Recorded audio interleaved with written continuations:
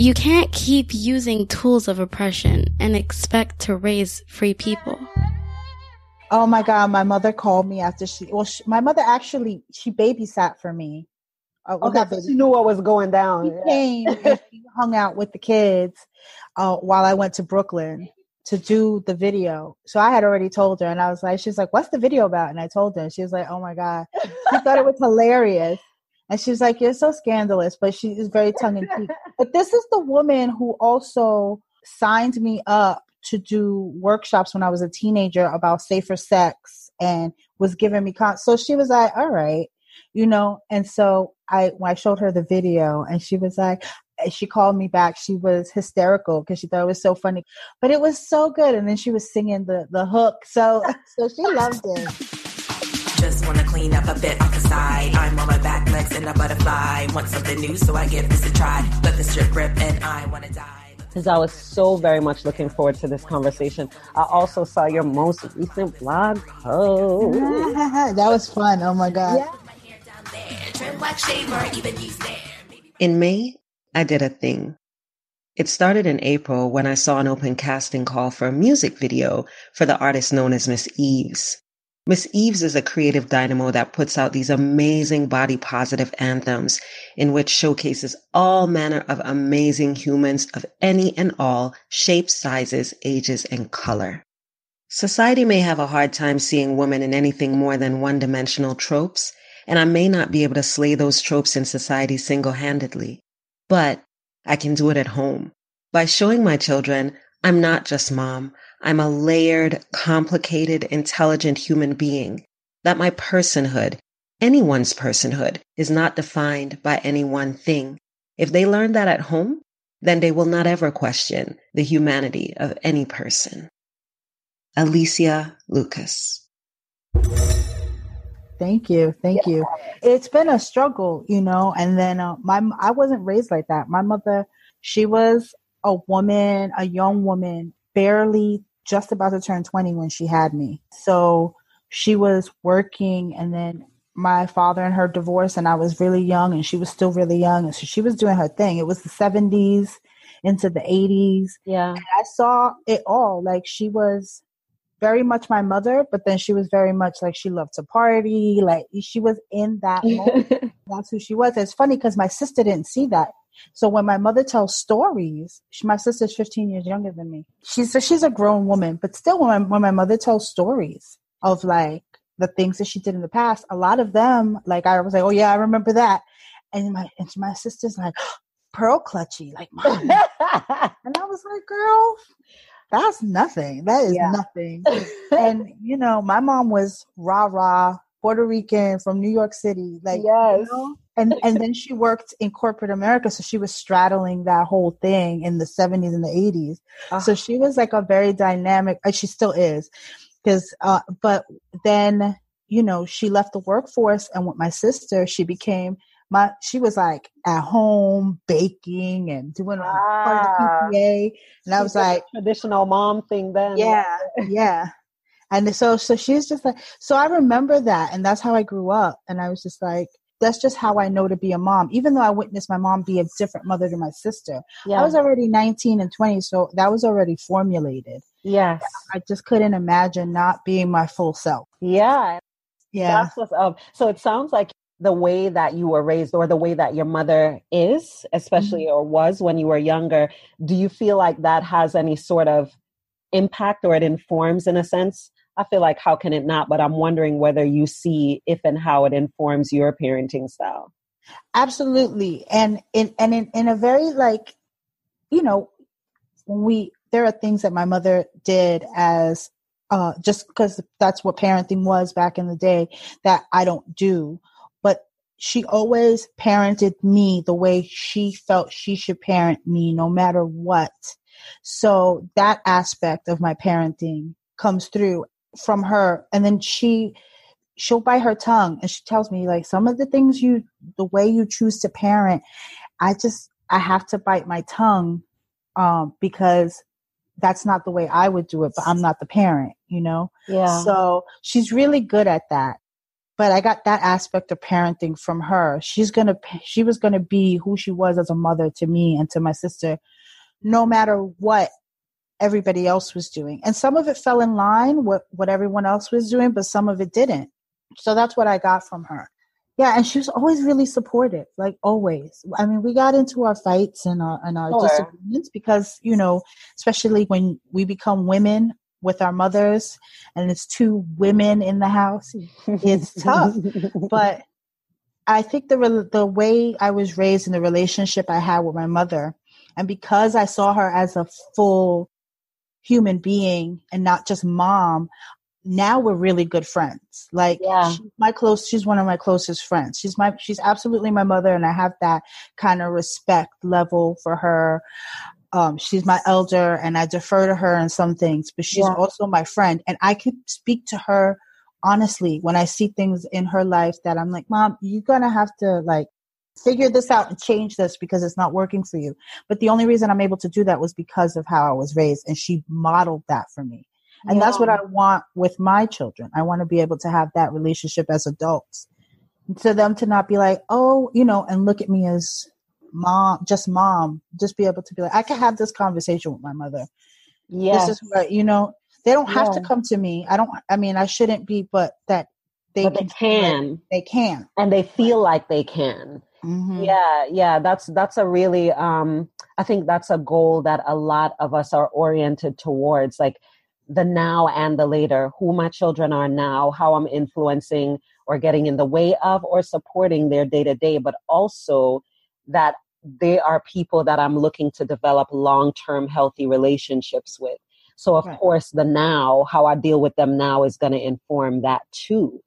Right. And I feel like a lot of times we don't really see that, Alicia. Like we're so focused on, you know, what we can do for them to make sure that they're good in adulthood, whatever that means, that we kind of trample on so many of the aspects of them now with that thing in mind. You know, you're looking so far past who they are now over to who they could possibly be. Right. And I always use the analogy of like, if my partner, if Chris was like, you're such a great person, but man, if you got this, when you get this degree or when you, then you're going to be great. Like that's how we approach them now, which I think is a part of what makes it so hard for some children to talk to adults about the specific things that are happening. They don't feel like they can come to us because we don't even see them. We're seeing who we think they could possibly be. Right. We're not coming at them with like, this is the person in front of me, and accepting them as you come, right? This is who you are right now. And I can have all these ideas in my head. Like I have all these grandiose ideas of what and who my children can be just by looking at how they are. But that's something that I play close to the chest. Like that's my shit. That's my stuff. But at the same time, I feel like it's a fine balance too, because sometimes what happens is we think that what we're doing is encouraging them by saying certain things, because they'll be like, I really like robotics, or I really like to listen to music or whatever. And then we say things like, oh, if you do this, this, and this, then and it feels like, then I feel like that kind of just shuns. They'll be like, oh, well, I guess I'm not good at it yet. I have to do all this turn it into this thing. We curriculize it basically. Right. I catch myself on that all the time. And it's just like, you know what? That's great that you like music. Let's see how far you want to take it. You let me know. What do you want to do? You let me know. I love that you said that. And then we can also strew, right? We can also place different things in the environment that support that interest, because we do that all the time. That's how the girls got further and further, Sage in particular, into art, because we're doing things. So that's why I love that you use the term that there is a balance. You know, I like the term harmony, because yes, there's stuff they're interested in and we can strew, but then there's times where we go right back to the schoolish mindset. I know for me, what I go to as an entrepreneurial minded person, oh, you can make some money off that. Let's do this. Yep. And they're just like, and they're like, Mom, okay. You know? Fall back. Basically, because that's where my mind is like, you could be making $300 a week. And then I'm in this whole mode and they're just like, I just said that I like flowers. And I'm like, you could sell those You know, it's like, right? they can, but also can I live? Like, can I just have my interests? And maybe it's nothing connected to flowers. Maybe I don't even like it after 4 days. So how do you work on this idea of accepting them as they are? Some of it sounds organic, like a part of it is just sort of like the environment that you were in and also who you are. But I know one of the specific things that I wanted to talk to you about are the differences in your children, and that with Roxanne, and I can't remember what the personal pronoun is.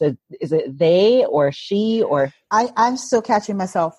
Roxanne likes to be called Roxanne. Okay. And if I use pronouns for Roxanne, I use they.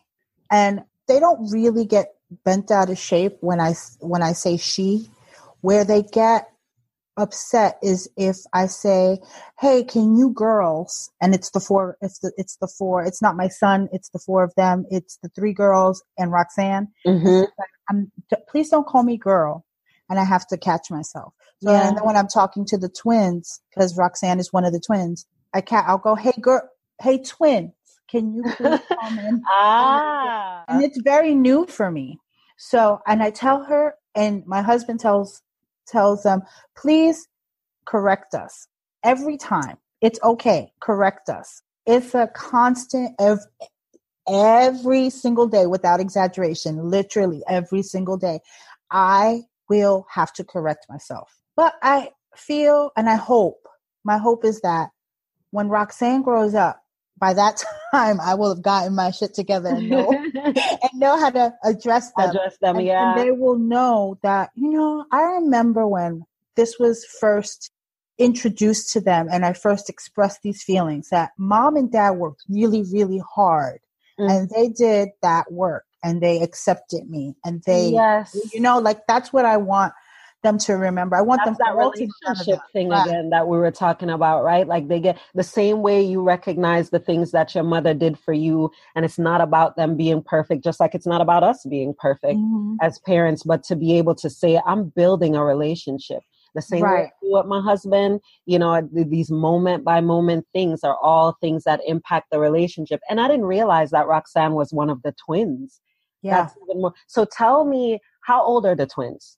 The twins are 7 years old. Soon to be 8. They're on September, they'll be 8. Okay, so they're basically 8. Stop calling them 7, Mom. I know. They're still at that age, right? Yeah. Actually, I'm 7.5. So can you tell us a little bit about how that surfaced, Alicia? Like, did you recognize things in Roxanne early, or are they just a type of child who's just really vocal and will be like, whether you recognize the shit or not, here's what's going down? Like, what's the Roxanne story? Okay, so it's interesting because my oldest, Georgia, and I were talking about this. When we lived in Florida, the twins were about 2 going on 3.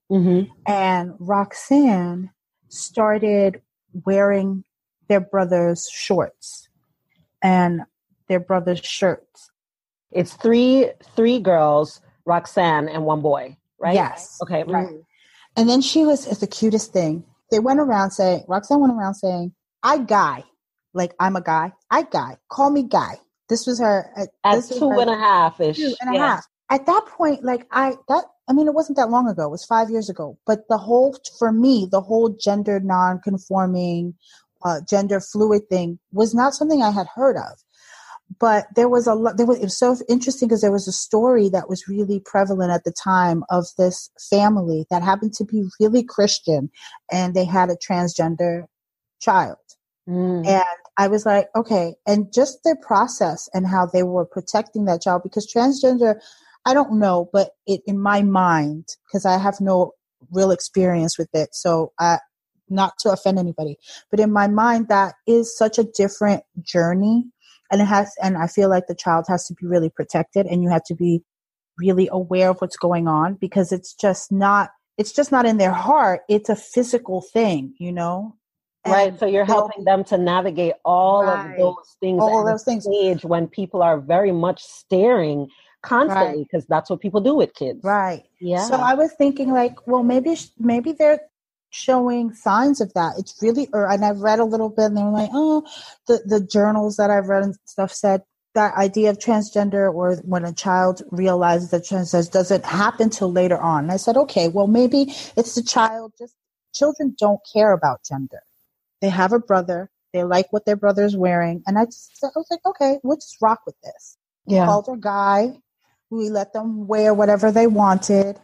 And then that fell away. And then we moved back up north to the New York area. Mm-hmm. And we had to do some shopping because the weather was vastly different, right? Yes. We were in Tampa at the time. And Roxanne was in Old Navy in the boys clothes section. Mm-hmm, quote unquote, yeah. Yeah, and picked out mostly boy clothes. But then they gravitated back to very feminine clothes. So and then the whole Guy thing, call me Guy, kind of fell away. And then recently, in the last year and a half, she said to me, I don't want to be called a girl or a boy. I'm a human or Roxanne. This was about a year and a half ago. Roxanne or human or person. That was the other word, or person. I'm a person. Yeah. And I was like, okay, all right, then that's what we're doing. And ever since then, we've been working on changing our language, never calling them girl, never calling them or boy. Mm-hmm. And in terms of their person, Roxanne is very expressive when it comes to fashion.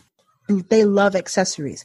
But now they oscillate between really, really feminine and like head wraps and jewelry and dresses. And then the next day they'll have like button up shirt, really dapper, like the whole dapper look. Yeah. And they oscillate back and forth. And that's how they feel for that day. And that's how they rock. That's so interesting to me because it just feels, outside looking in, like a level of access to authentic self-expression that many adults don't have, like understanding that you want to show up a certain way and then doing something about that. Mm-hmm. That's amazing. Yeah. So you and your husband are observing this, and was he in the same space as you right away of like, okay, let's see what support looks like because this is our kid? Or absolutely. From that time in Tampa on, I couldn't be married to anybody else. I said, I couldn't have a partnership like this with anybody else because we get each other and we see eye to eye. There's never, let me sit down and discuss this with my husband and to get him on the same page. He's aware. We talk about what's going on with the kids because he works outside of the home. So things happen during the day that we discuss afterwards, and then, but he's always been like, all right, this is what we're doing. This is my kid. And he was raised very much in an environment like that. His parents were very much like, I'm very, very fortunate because my father-in-law passed away, but he was the same way. My mother-in-law is very much the same way in that sense. That's wonderful.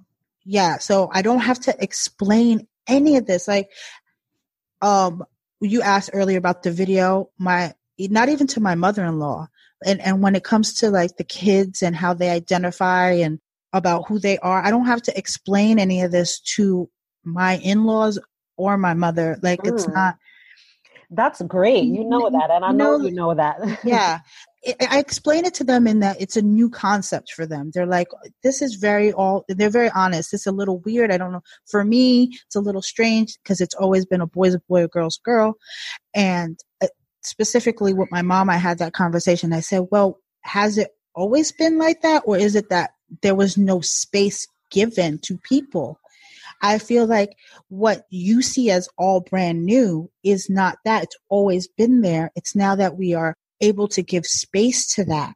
And so when I explained to her that way, she was like, yeah, you're right. Because, she thinks about things that she growing up in the 50s and the 60s was vastly different from when she was a young woman in the 70s and the 80s. And even as a woman now, and she's seen the evolution of how just people have changed in their thoughts about different things. And she's like, that's probably right, that it's always been there, but we've never allowed for it to be expressed. Yes. So, and I think that's so, so true. Yeah. We just haven't, similarly, when people talk about the level of racism that's going on in America and the government and blah, blah, and people are like, what? This is crazy. Like, what is going on these days? Like, what days? Where are you? Right. Like, Where have you been? Where have you been? What? I don't understand. Like, Right. you're not talking to any adults you older than you. Like, what?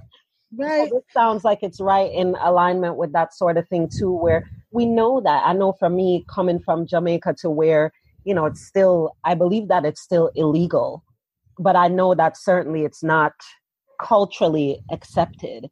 And then Jamaica is so much smaller, so the impact is a lot more direct and severe.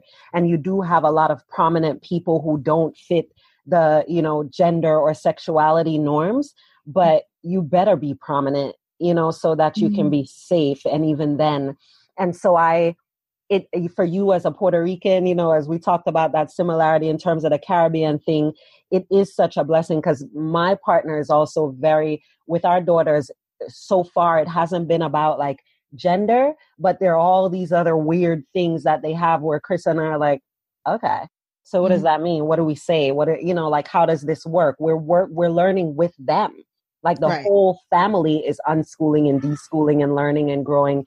And it sounds like that's what's happening in your household too. Yeah. And which is interesting. And he talks about that. He's the culture of Black Americans and Black people in general, like in the Caribbean and stuff, the culture that is like steeped, unfortunately, in homophobia and misogyny at times is so toxic. Definitely. And how this is a space. I'm so happy that my children have a space where there's a man, there's a Black man that is modeling the way as to not be that way. It's like, it has to be an issue because we have to prepare our children to navigate the world. Like we have to help, not even prepare them. We have to help them try to figure out how to navigate this, right? Right. Themselves in the world. Themselves, yeah. Right? And so we have to be that pillar, and we're not at the point where they could just go ahead and tell everybody who they are and how they are. Home needs to be that place.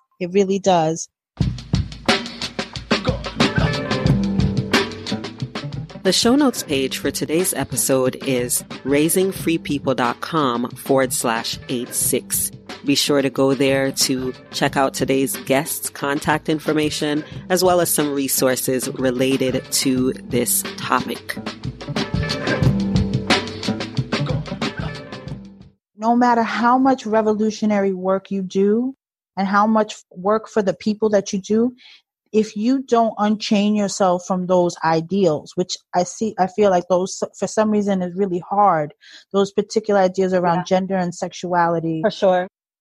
If we can't break away from all of it and we hang on to any one little bit, then we don't have a chance. We're not going to be the liberated people we want to be. Yes, because the oppression is supported and reinforced and systemic. So if it's showing up anywhere, then it has that possibility and probability.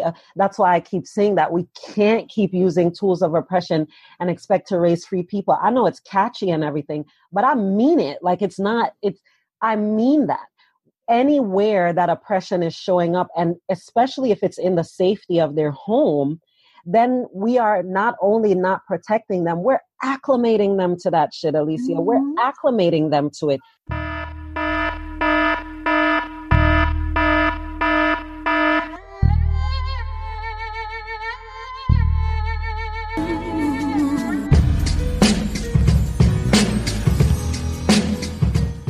Right now, what does safety look like for them? And for you and for your partner and for Roxanne's siblings?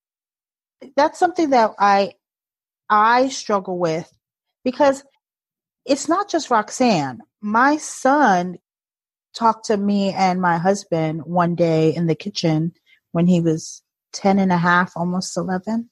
He asked us, what's bisexual?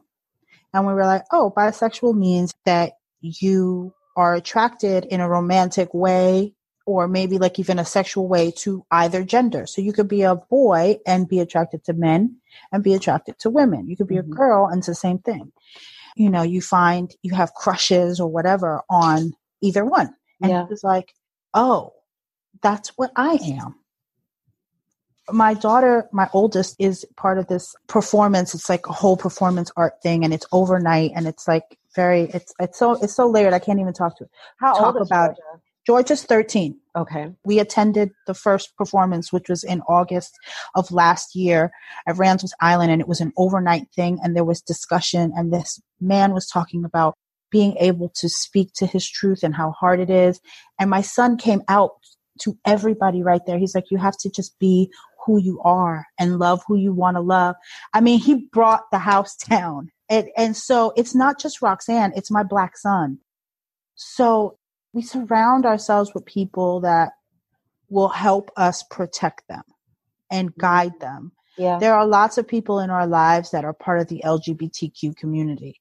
And it wasn't all, like, we didn't seek them out. These are the people that, and they're part of we have a vast, very diverse group of friends and village that really help us with our children. That's awesome. We need that. So, yeah. So but it's a struggle. I worry. Like, I don't know I want them to be able to be themselves. And I never want to tell them you have to hide it. But sometimes I feel like you can't just tell everybody right now. Like, you have like to any other bit of information. Yeah. Right. You have to be selective on who you tell. And right now I actually want to bring my children into the LGBTQ community even more. Like, I'm looking for spaces, and I've heard that in Newark there are some good spaces that are open to all people of all ages. That's the other thing, that ageism is not just about older people. It's about youth and children. Talk about it, Alicia. How, like, I have a 7-year-old who's gender nonconforming, and I have a 12-year-old boy who is bisexual, and they need a space. They need a space. Yes, and you're not 17 when you need a space. You need it as soon as you need it. I am not a part of the LGBTQ community. I don't live that. They're my children, and I need other people. I need to outsource that. I need help. Yes. So I'm trying to find, they can get mentors on this road, because there's going to be things that they're going to go through in adolescence that I might not, maybe I am, I don't know, because we haven't gotten there, but I may not be equipped to deal with. Yeah. And I want people there for them. Like, I'm not that, parents could be very, like, prideful in that way. Mm-hmm. If nobody else can raise my kids or help in any way other than none of us can do that. That's really unfortunate. I think when I hear that, it makes me sad, because it does take a village. And as wonderful as you can be as a parent and as deep as you love them, they're just things, just personality, life experience wise, that other people can give them, that even if I could give a little bit, it's going to be way better coming from auntie, whoever, or cousin, whoever, or neighbor, blah, blah. And I want that. I want that for them, because that's to me how I can give my kids the world. Right. So we don't have a lot of money. We don't have those things, but we are able to give them so much because of the communities that we cultivate and the relationships that they end up cultivating that ain't got shit to do with us, but it's helping us because they're growing from it. Right. And I feel like I need a mentor, because I was going to ask you that. Yeah. I need a mentor in this. Like, I need somebody to tell me, listen, you can't, that's not how you say this. Not how you go about this, because I may be thinking, look how woke I am, because ... and I don't want to say anything out of pocket. Like, it's going to happen. Like, I'm not trying to be perfect. No, but I get what you're saying. Like, why not educate yourself, and why not have that support? So have you looked at support groups, like parenting support groups online, or like? I haven't looked at parenting support groups, because sometimes I forget that I should look at support groups for myself. I've been looking at, there are places that I just haven't gotten to, like, our schedules have been such. And now over the summer, I think I want to just take them to the spaces and introduce them. These are my kids, and this is who we are, and this is my son, and this is my Roxy, and we're just looking for, a community where they can talk to people like them. But I feel like I probably could find support and a community where I could go and speak to people that are parents that have navigated this and can and they will probably know some of the spaces too, or maybe hopefully know Right. some of the spaces where, you know, where they can be. And it makes it difficult because I have 5 kids. So we run 13 to 7 years old. Oh, So I do not, a lot, people are like, oh, you're not part of any co-op. we are. We are a co-op. And part of that is that they're segregated by age. And if that's too much. Foolishness, yeah. You know, and it's like logistically, if I get one set of kids to something, where are you going to put the other ones? Right. Then we lose out and the kids don't have time to do, they're busy being bored as I shuttle the other kids. Yeah. And it's so ridiculous because we know that doesn't make sense because as adults, my friends vary. I'm 40. Some of my friends are in their late 20s. Some of my friends are in their 60s. Right. You know, a lot of us don't even know each other's actual ages. We just know, you know, by other cues. Right. So like why it's just ridiculous. And all this stuff is supposed to prepare them for adulthood where none of that happens. Yeah. And it's really frustrating in the homeschool world. So I've done work in making my own thing and putting together my own thing. Like for instance, there's this place called the Newark Print Shop. It's amazing. I love them. They are all about the art of printing, like I think I saw that on your Instagram. Yeah. And I went to them about a homeschool print club because they do a print club for the whole community, all ages. But I wanted more. I'm not an artist, and this was a way to get them into an art class, and they were like really interested in it. Mm-hmm. We visited the print club on several occasions. So I got together Newark Print Club, and it was from ages 5 to 13. And they were all in one group together and they all did the same things and they all learned and it was all challenging for them. You know, of course, the older ones were a little more intricate, but they all learned the same. And, you know, it was the best. And we're hoping to continue it right now. Let's say this. They are being asked to leave the space that they're in, unfortunately. And so there might not be a homeschool print club for the fall because they'll be in the middle of trying to pack all the equipment. They're trying to find a space. So if anybody listening in Newark knows a space that they can use that's affordable, contact the Newark Print Shop because it's an important aspect. And I'll make sure that we put that on the show notes page too. Yeah. And we're hoping to continue it as soon as we can again. And yeah, so those are the things that I think about. You know what? I put this out into the universe when I first started listening to you. I was like, I am going to meet Akilah. We're going to talk and we're going to have these great conversations. And here we are. So clearly, I have at Brick City Homeschool is my homeschool Instagram. And I want to make sure for folks listening, resources around parenting and community for gender nonconforming or, you know, LGBTQIA folks and families. Send us some resources. If you're aware of things that are digital or Jersey based, let us know. I would love that. Thank you, Alicia. Thank you. Don't forget resources, connections, all that good stuff. RaisingFreePeople.com/86. Join me again next week. I'll be talking to a couple folks about independence, actual independence. And we're also going to be catching up with Moji on episode 2 of Wellness Spiral. She's also giving out a few invitations to us for the Wise African Women Retreat next year. Yeah. So make sure you're listening.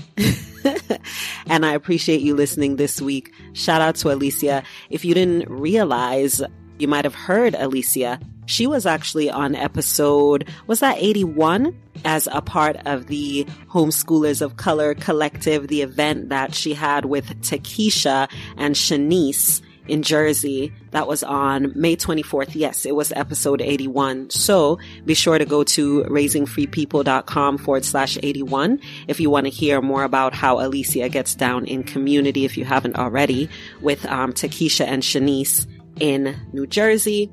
And of course, you can reach out to her directly through the contact links on the show notes page.